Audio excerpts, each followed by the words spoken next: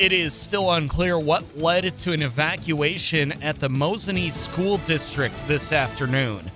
Good evening, I'm Mike Leischner, WSAU News. Students were evacuated from all district buildings this afternoon. One student spoke to WAOW-TV about what he experienced when the decision was made. I was in math class, so yeah, we all had to evacuate. A lot of people, a lot of emotions, a lot of people crying, nervous about what's going to happen. WAOW-TV's Sabrina Lee says that the Marathon County Bomb Squad vehicles are on site, though it is unclear if their presence is connected with why students were evacuated. One thing we can confirm is that all athletic activities for Mosinee High School were canceled for tonight. Stay with WSAU both on air and online for more on this story as it develops.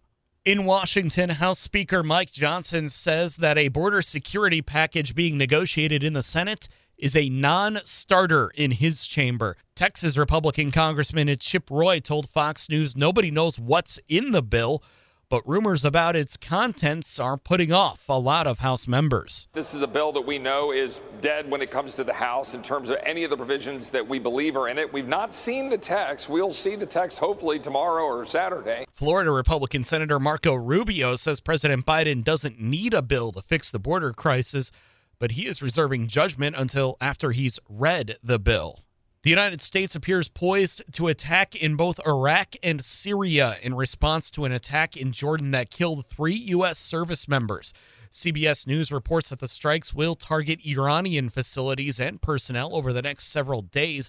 This comes as President Biden told reporters he had decided on a course of action to retaliate. A number of Iranian-backed groups in the Middle East have ramped up attacks on U.S. personnel in the region following Israel's ongoing war with Hamas.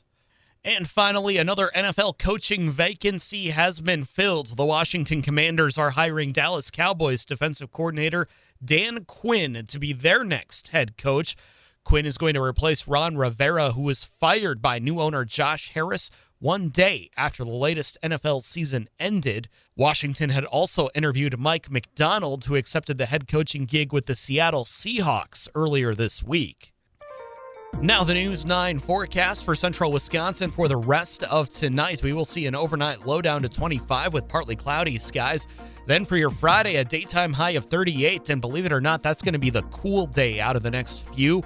Saturday, bit of patchy fog and 42. Sunday, all the way up to 48.